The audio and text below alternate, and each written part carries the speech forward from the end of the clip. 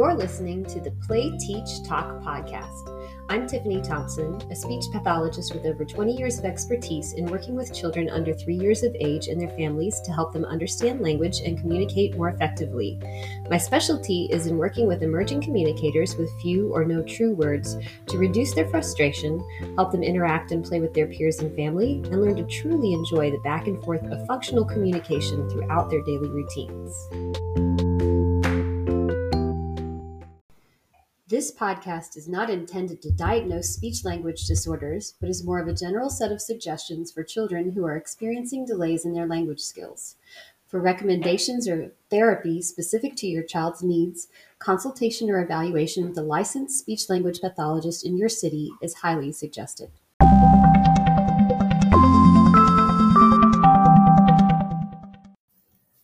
This is Season 2, Episode 17 of the Play, Teach, Talk podcast. Why words aren't always the most important thing for kids to get.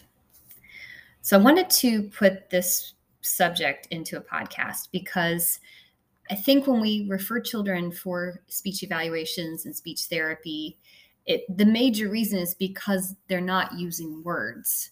But I think it's important to point out that there are a lot of other ways that children express themselves before they use words that are precursors to getting the spoken word for communication. And if your child's not using words, that's maybe only part of the information. If your child is also not using gestures, pointing, waving, showing, making sounds, even if they're not using true words, using facial expressions or tone to indicate what they want, those skills may need to be developed before we're even ready to look at words.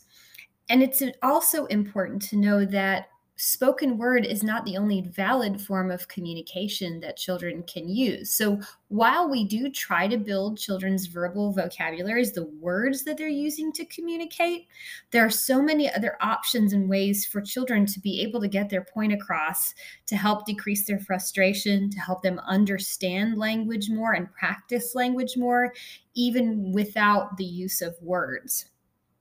So it's always important to think about how we honor children's attempts at communication, whether there's a word being used or not.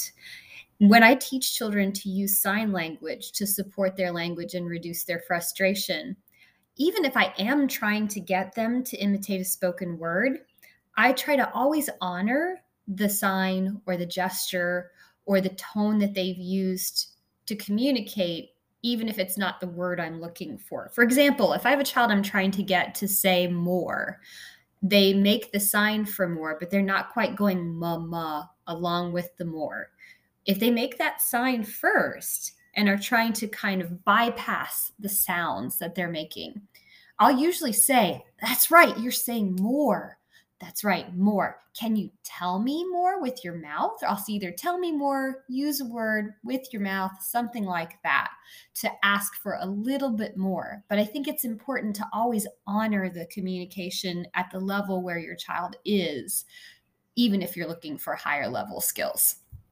Same with the use of picture symbols. I've had parents communicate to me concerns that if we use a picture symbol, that it might keep a child from using words. And the research out there and my own anecdotal evidence also shows that when I put a visual support in with a child to help them use more communication and to understand why we're asking kids to even use these words, I feel like I get a lot more buyback from the children because, number one, I've taken the biggest block and the biggest frustration away from the communication experience because the answer is right there. If the child is trying to ask for Cheez-Its and there's a picture of Cheez-Its and they can point to it, phew, at least we've let mom or dad know what we want. And then we can work on the labor of learning to make those sounds and words with our mouths after we've gotten the need met. Also, kids who are visual learners, usually are the ones who we use the words repeatedly, and the child's not imitating them, and we're not understanding why that auditory channel alone isn't enough for them to learn those words. They just might make connections better when they have a visual support to go with it. So using other forms of communication is never going to put a child at a disadvantage.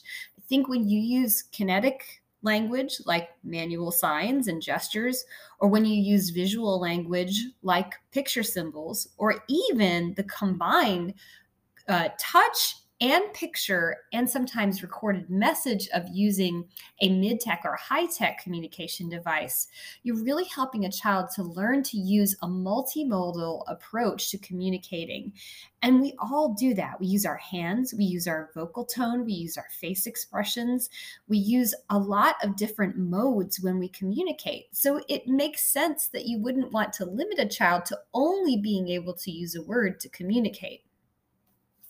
I hope this helps with understanding that using words may be our ultimate goal, but there are a whole lot of other ways that we can support language without needing to even approach that word. If your child is feeling shy about it, or is not quite making the connection, or needs a little bit more of a different sensory approach to make that connection with language and how to use that with other people. Thanks for listening. If you enjoyed this podcast, it would help me greatly if you subscribe or leave a 5-star review. For additional content, including YouTube videos, articles, handouts, and help catered specifically to your child's needs, please visit playteachtalk.com.